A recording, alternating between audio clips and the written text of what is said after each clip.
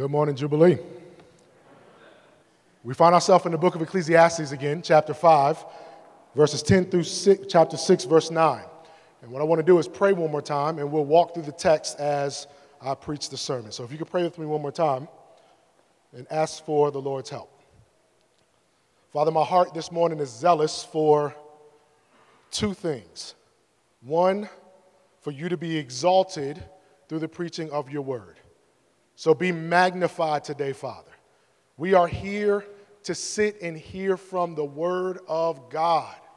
So be exalted today, Father, by your preached word. Would it be like honey on our lips, and would you be exalted in our satisfaction on it? And my second request is, Father, that as you are exalted in your word, would we be a people that are so satisfied in Christ? Would you satisfy us this morning with your Son? And, oh, Father, will we be a people that live out what it means to be satisfied? It's in your Son's name we pray. Amen. Well, last October, the Powerball jackpot reached an all-time high of $1.6 billion. It's billion with a B. That sum is larger than all of the GDP of the small African country of Gambia. The odds of winning that Powerball last year was 1 in 292.2 million. In fact, if you were at that time expecting a newborn, your odds of naturally having 5 children were more likely to happen at a 1 in a 55 million chance. In other words, you were more than likely 5 times so to have quintuplets than hitting that jackpot. The irrationality of these odds are beyond insane. And yet, 635,103,137 people spend money to purchase a chance to change their lives on a generational scale. If you bought a ticket, just keep looking at me. Nobody would even know.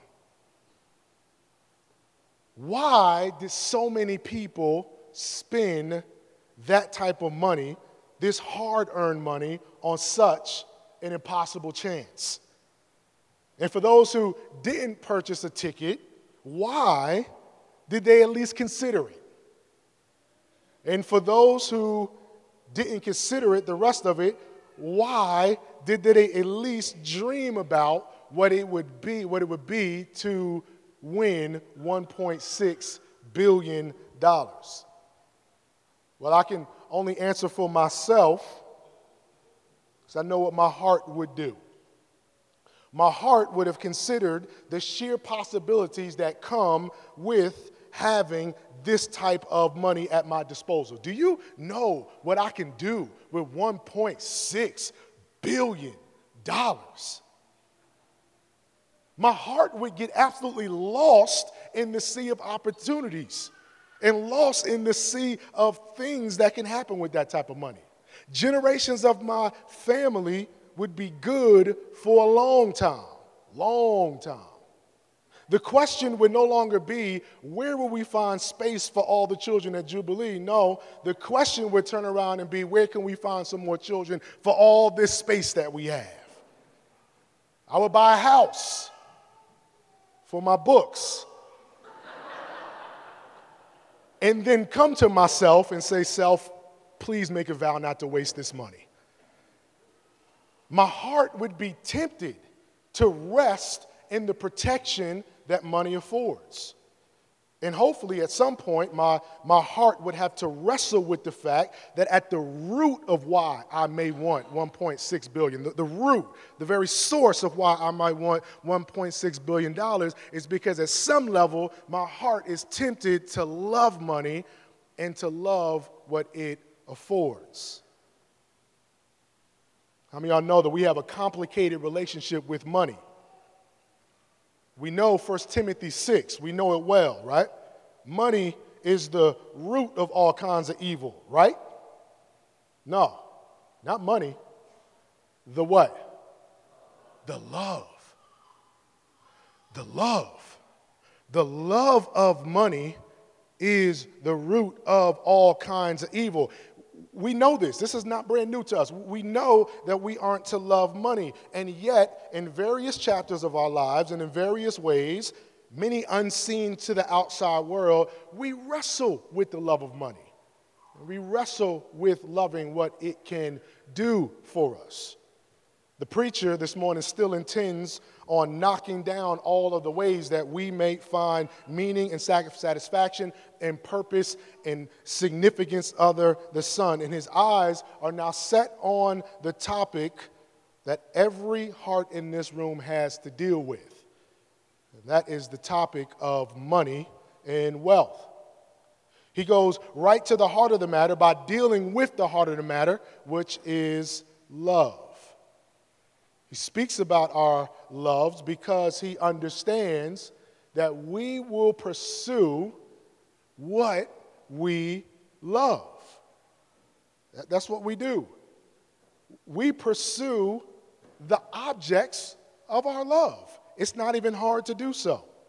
And if the object of our love is wealth or is money, the preacher this morning warns us that this pursuit will be in vain. This pursuit will be in vain because there is a greater pursuit to go after than money, wealth, and possessions.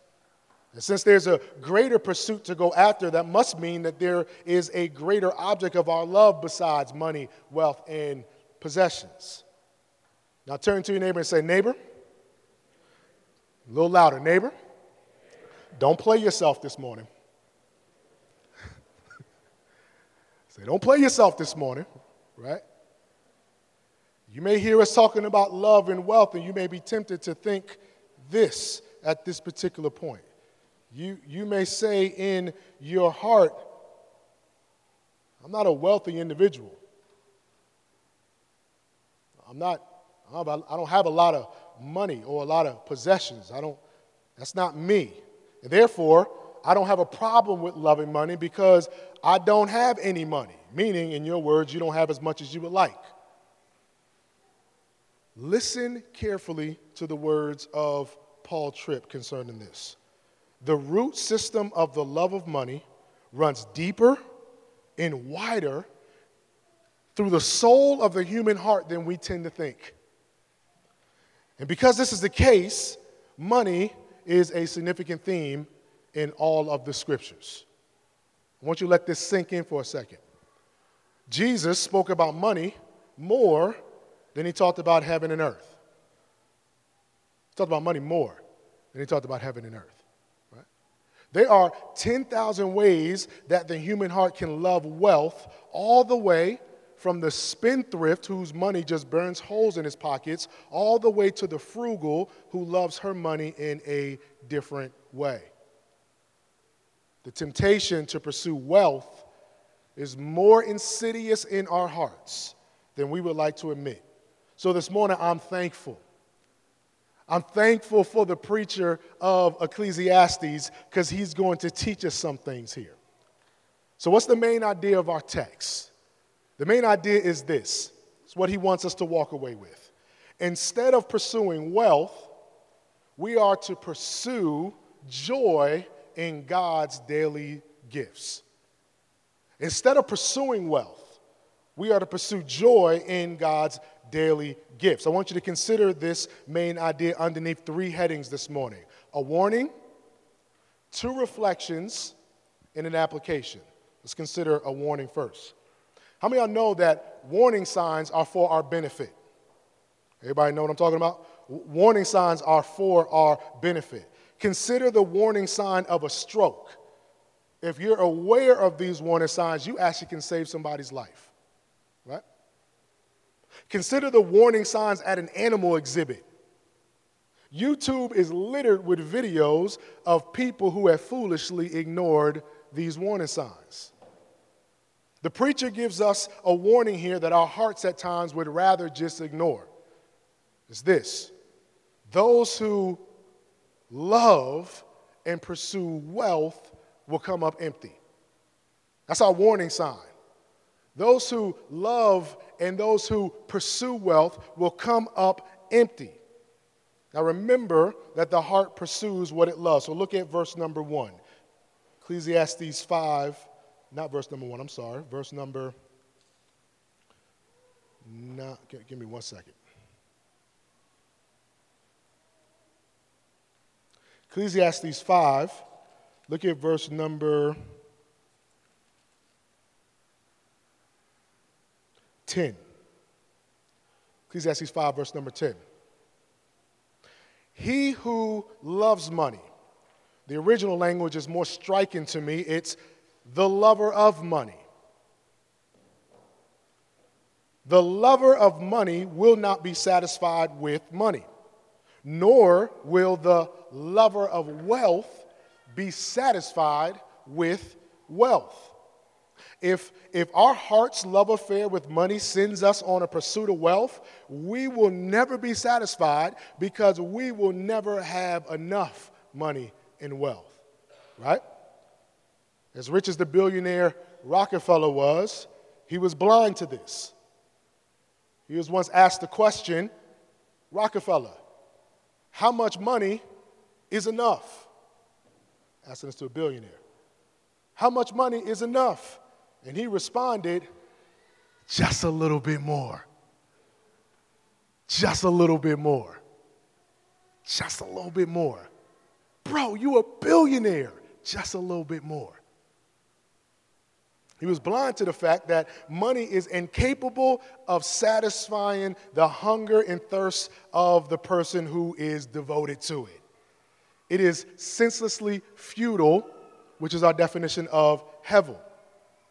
Money cannot fill the heart with satisfaction any more than a little pebble can fill the Grand Canyon. Money is incapable of satisfying the hunger and the thirst of the person who's devoted to it, as I said. There's this old school guy named George Herbert who has a poem called The Pulley, and he tells us why.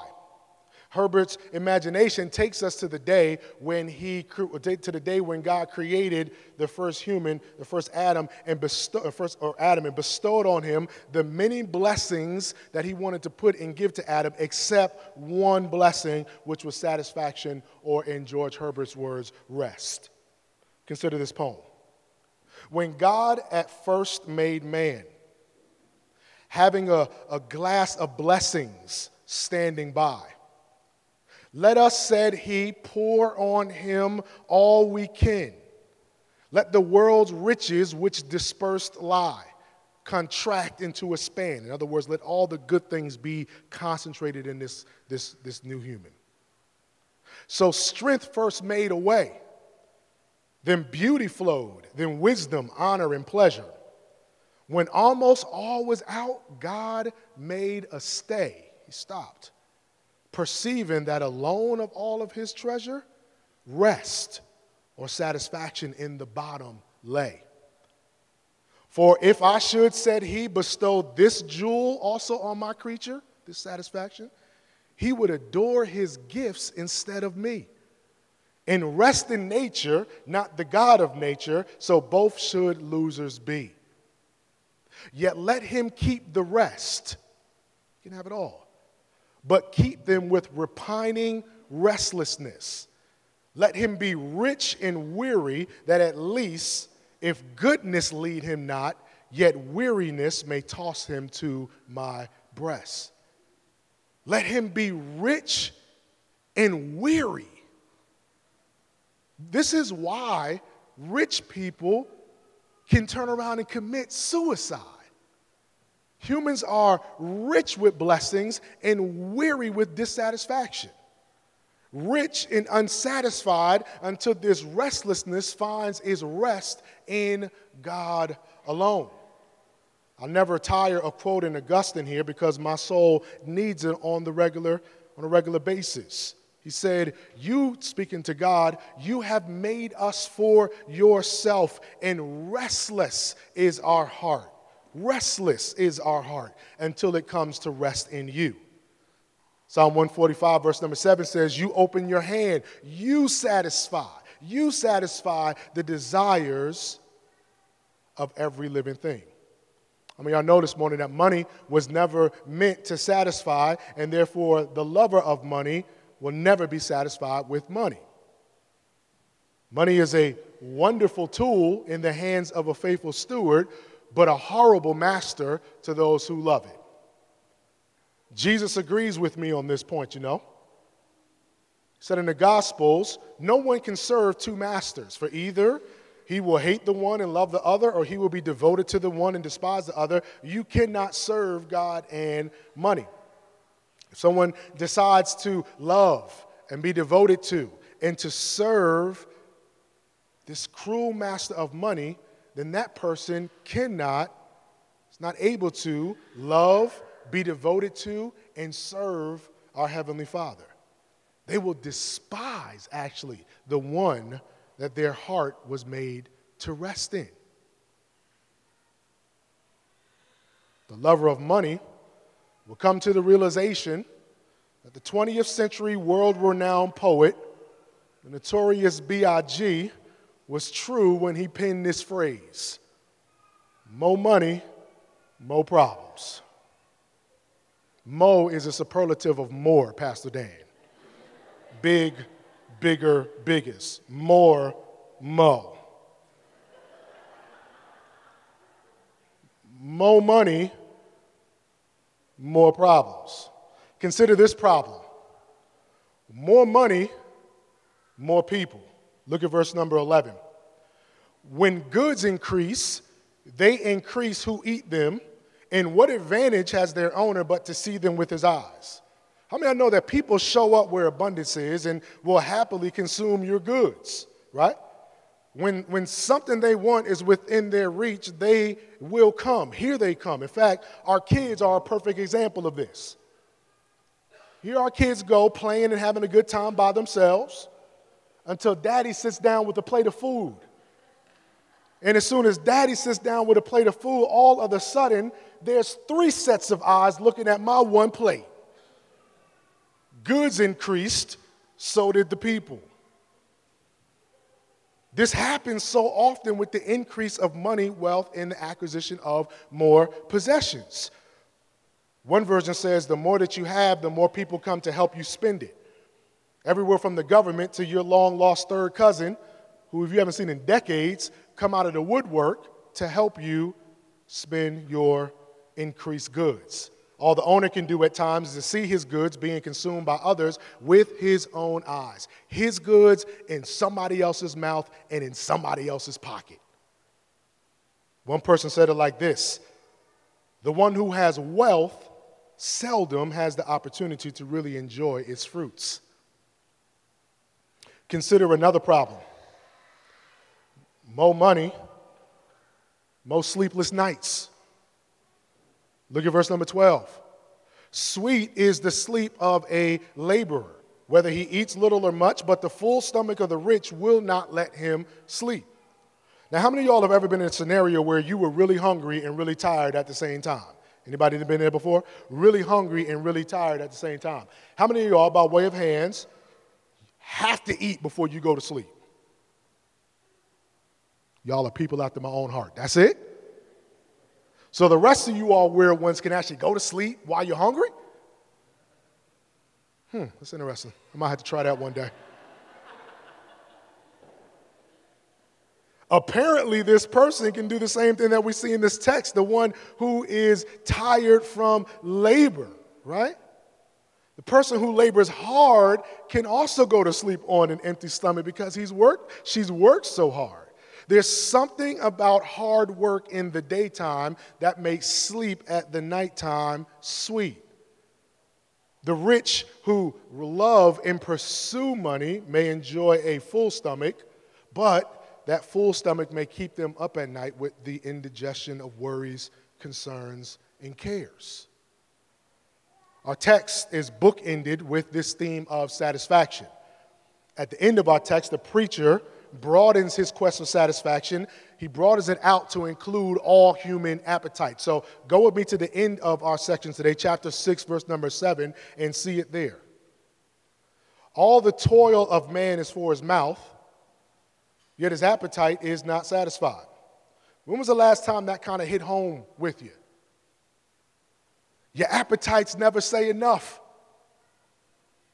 They never say enough. You work hard to bring food to the table, and then tomorrow, guess what? You're hungry again.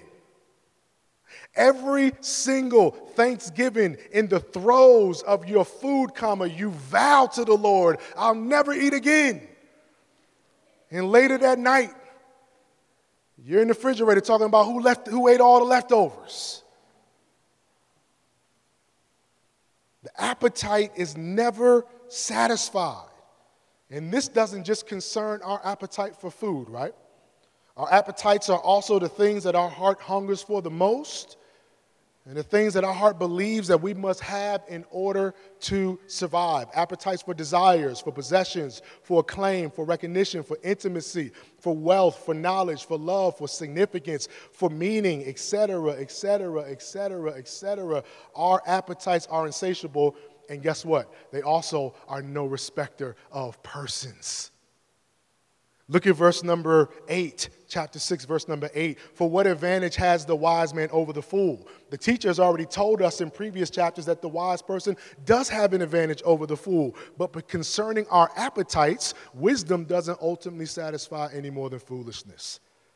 Look at verse number 8 again. And what does the poor man have who knows how to conduct himself before the living? Well, this poor man, knows how to have a wise life, and yet still he has the same unconquerable appetites as the rich person does who doesn't know how to conduct his life in the same manner.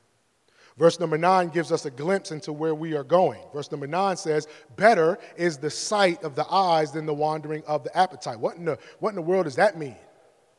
What does this mean? Here's another way of saying it. It is better to be content with what your eyes can see than for one's heart always to crave more.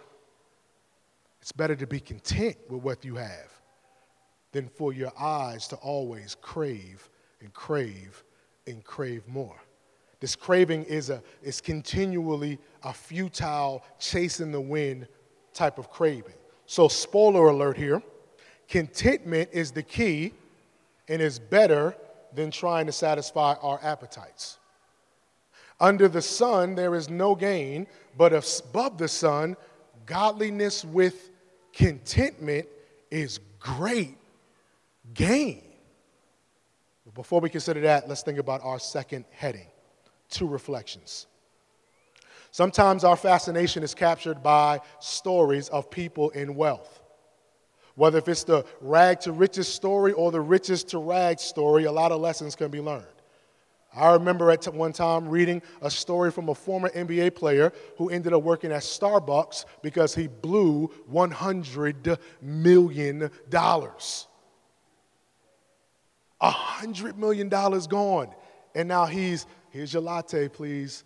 Here's your Frappuccino, please. Gone. It's a cautionary tale. The preacher gives us 2 stories concerning people and wealth. In both of these stories, he calls it an evil under the sun. Let's learn this lesson well. Let's go back to chapter 5. Look at verse number 13. Chapter 5, verse 13. There is a grievous evil that I've seen under the sun. Riches were kept by their owner to his hurt, and those riches were lost in a bad venture.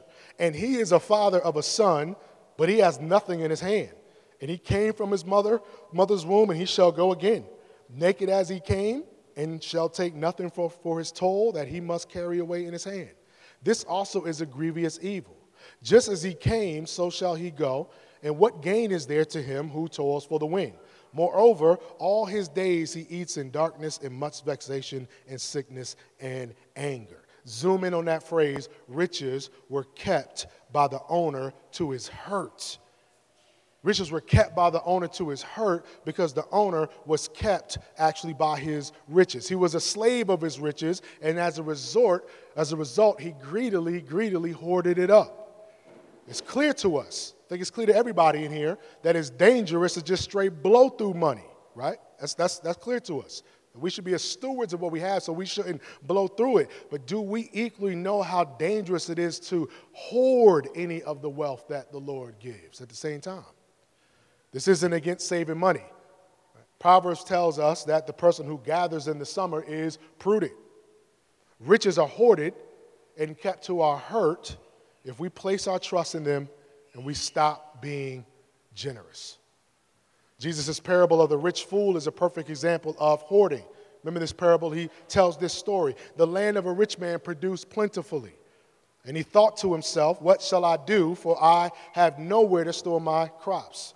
And he says, I'll do this. He says, I will tear down my barns and build larger ones, and there I will store all my grain and my goods. And I will say to my soul, soul, you have ample goods laid up for many years. Relax, eat, drink, be merry.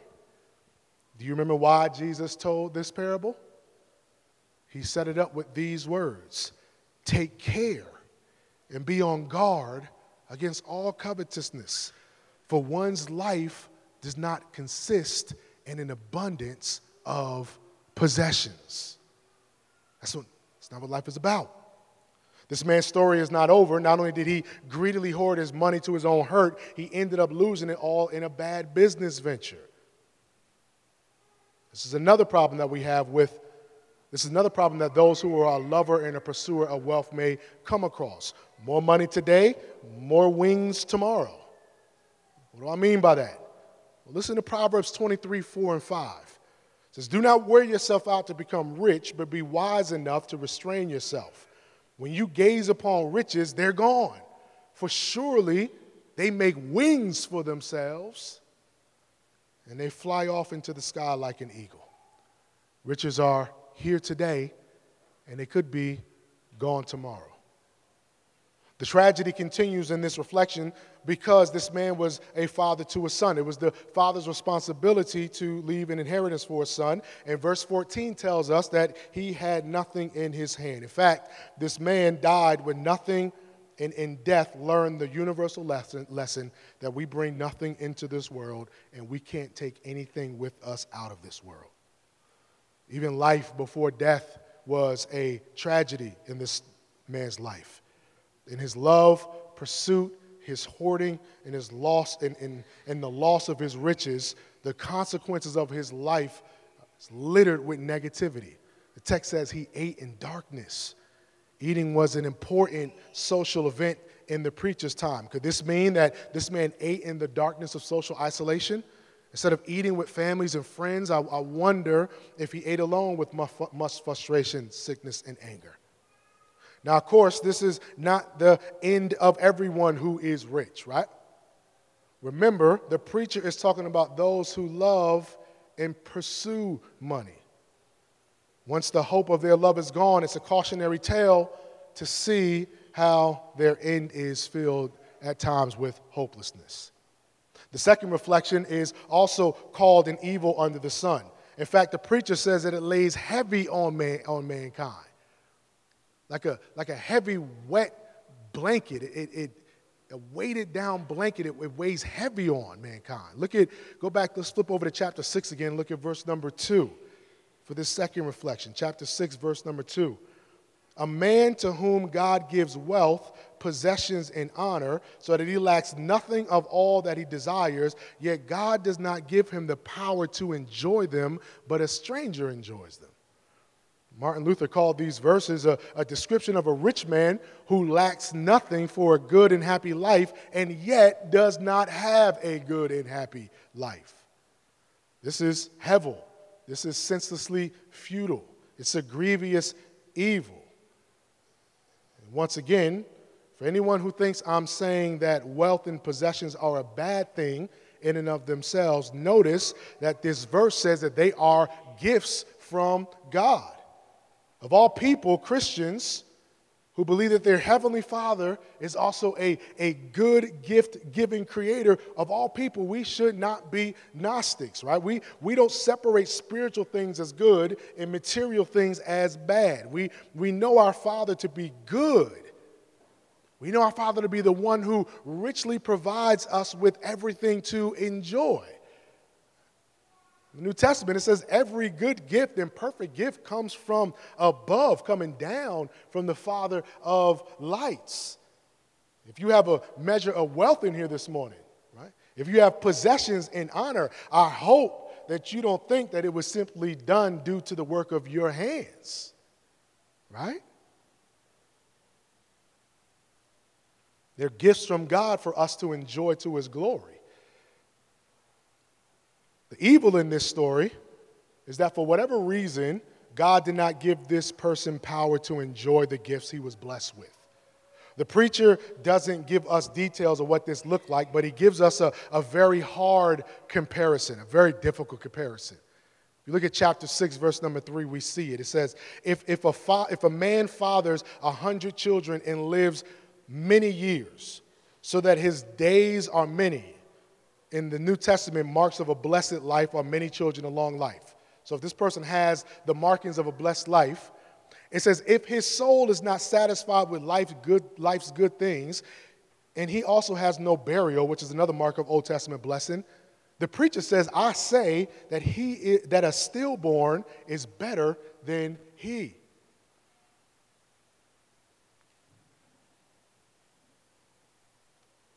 Is he serious? This is a shocking comparison, and one not to use flippantly. Here in this room, many dear brothers and sisters in here have experienced the tragedy of a stillborn child. Is the preacher really saying that a stillborn child is better than someone who is discontent with life's good things? This is hard. And it's also okay to wrestle with the preacher here. And in wrestling with it, I want you to consider just a few things.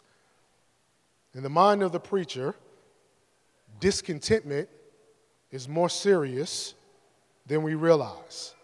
He considers the tragedy of a stillborn child to be better than to live a tragic life of discontentment. One person said it like this: it's better to have no experience of life than to have a joyless life. This means that that statement right there, that makes the hairs of my arms stand up in light of the discontentment that at times overtakes my own soul. Consider also his explanation for such a hard comparison. It's better for the stillborn, even in the tragedy of a stillborn child, because the stillborn child, in essence, doesn't experience life underneath this Genesis 3 cursed world. You look at verse number 5. Moreover, it has not seen the Son or known anything, has not known pain. The stillborn child has not known suffering or heartache or discouragement. Yet, the stillborn child finds rest rather than the one who has no joy. Once again, Jubilee, it's okay to wrestle with this. This is hard, and yet it preaches to us. Brothers and sisters who have walked through the tragedy of a stillborn, know that your child is at rest.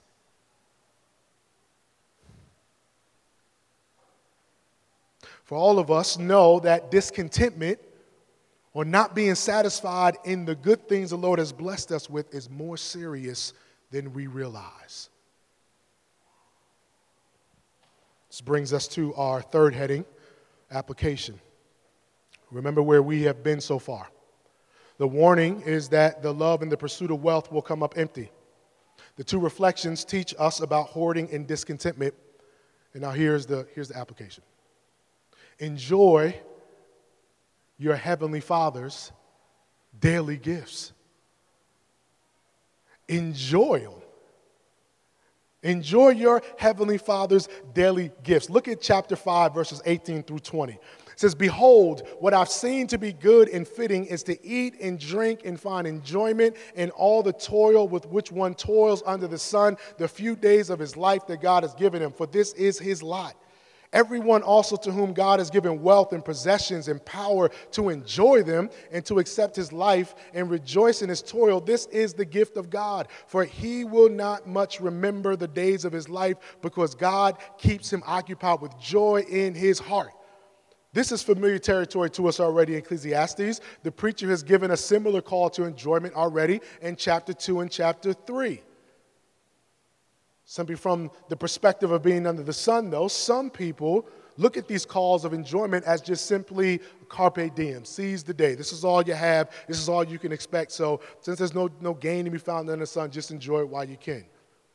But the above the sun perspective transforms and heightens the call to enjoyment. Now in Christ, all of us, in Christ, who is our all, how much more are we equipped by the Spirit to find joy and contentment in our eating and in our drinking and in our toil to the glory of God.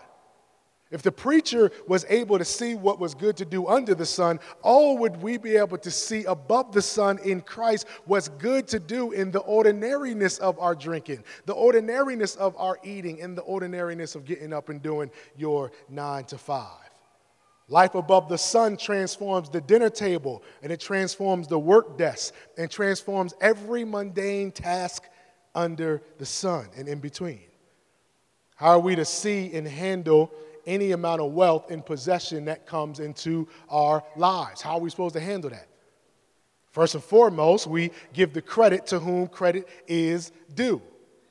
Everyone to whom God has given wealth and possessions. Everyone also to whom God has given wealth and possessions. God has given you what you have. Are you wealthy in here today? Do you have possessions? Do you have good things? God has given that to you.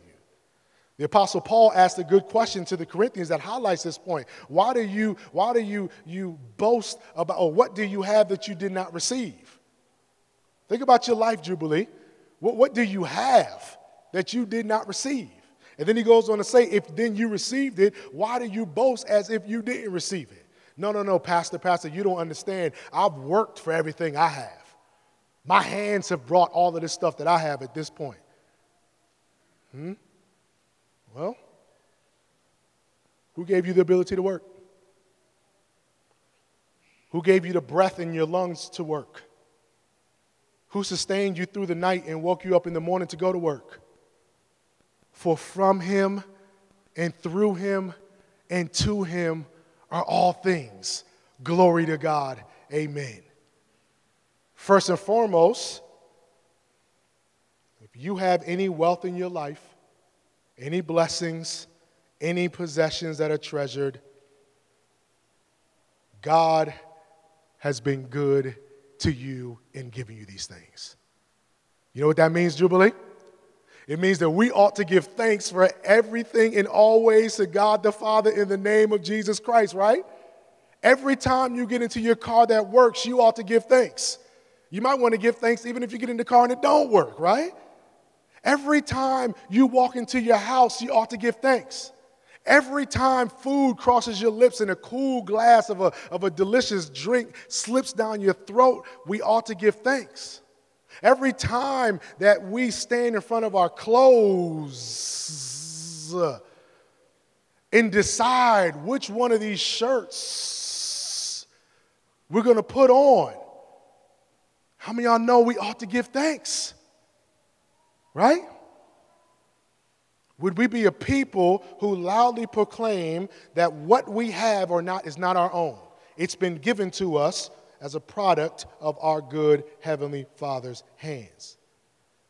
Jubilee, God has been good to us. I just gave you a place to shout amen right there. God has been good to us. And we ought to be a thankful people, amen? First and foremost, be thankful for the good things our Father gives to us daily.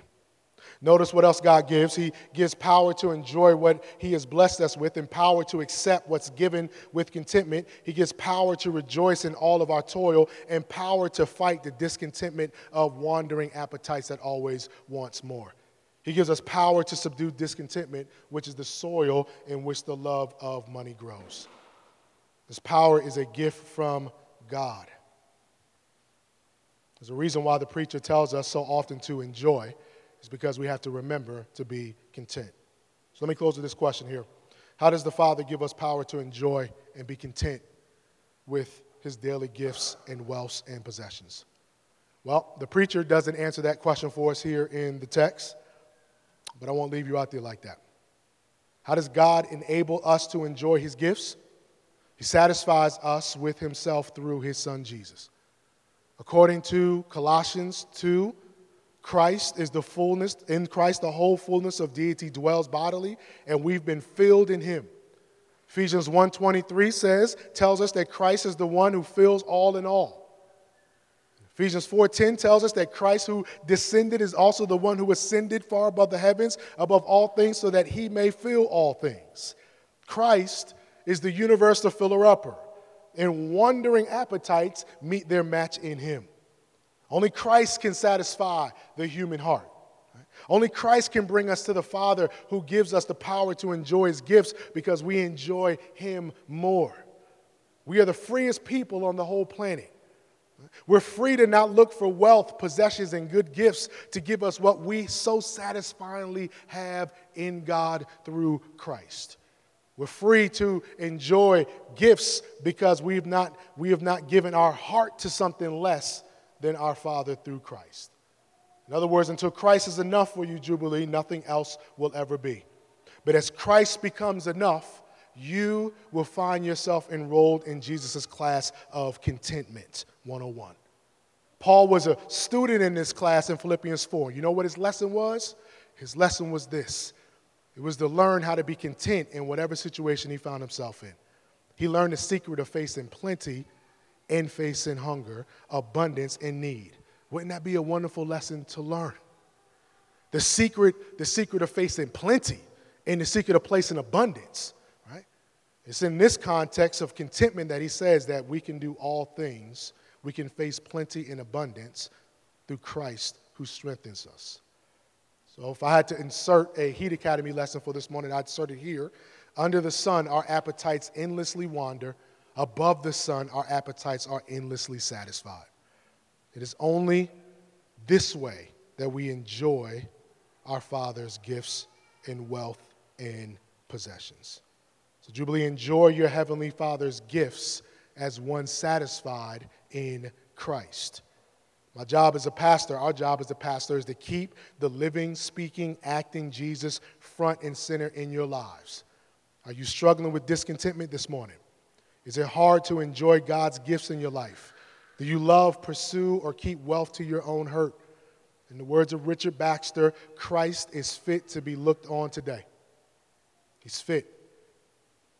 Why do you dwell upon your unworthiness and sin you might feel today? Raise up your mind. Christ is an object worth beholding and admiring, especially of a distressed soul. Look to Christ. That's all I got. Look to Christ. I got more, but time is done. Look to Christ. Look to him. Look to him. Look to him and fight discontentment. Let's pray. Father, in the name of Jesus, I pray that Christ would loom large in our heart.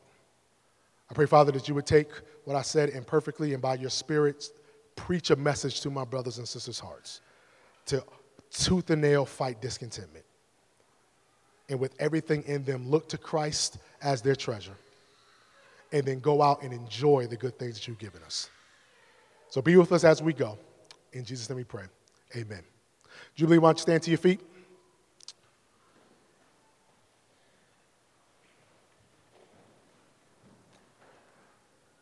My last illustration here was to take from a great show called The DuckTales with Scrooge McDuck. How many of y'all know who Scrooge McDuck is? Remember when Scrooge McDuck used to just jump into his money bin of riches? Right? It's pretty cool, wasn't it? Y'all, we have an unsearchable treasure trove in the riches of Christ. This week, by God's grace, as you go out back into the world to proclaim the gospel to our neighbors near or far, would you dive deeply into the treasure trove of Christ and be satisfied? And in being satisfied, show the world how you can enjoy the many blessings that God has given you. Do this in Jesus' name. Greet one another. Have a good rest of the day. Amen.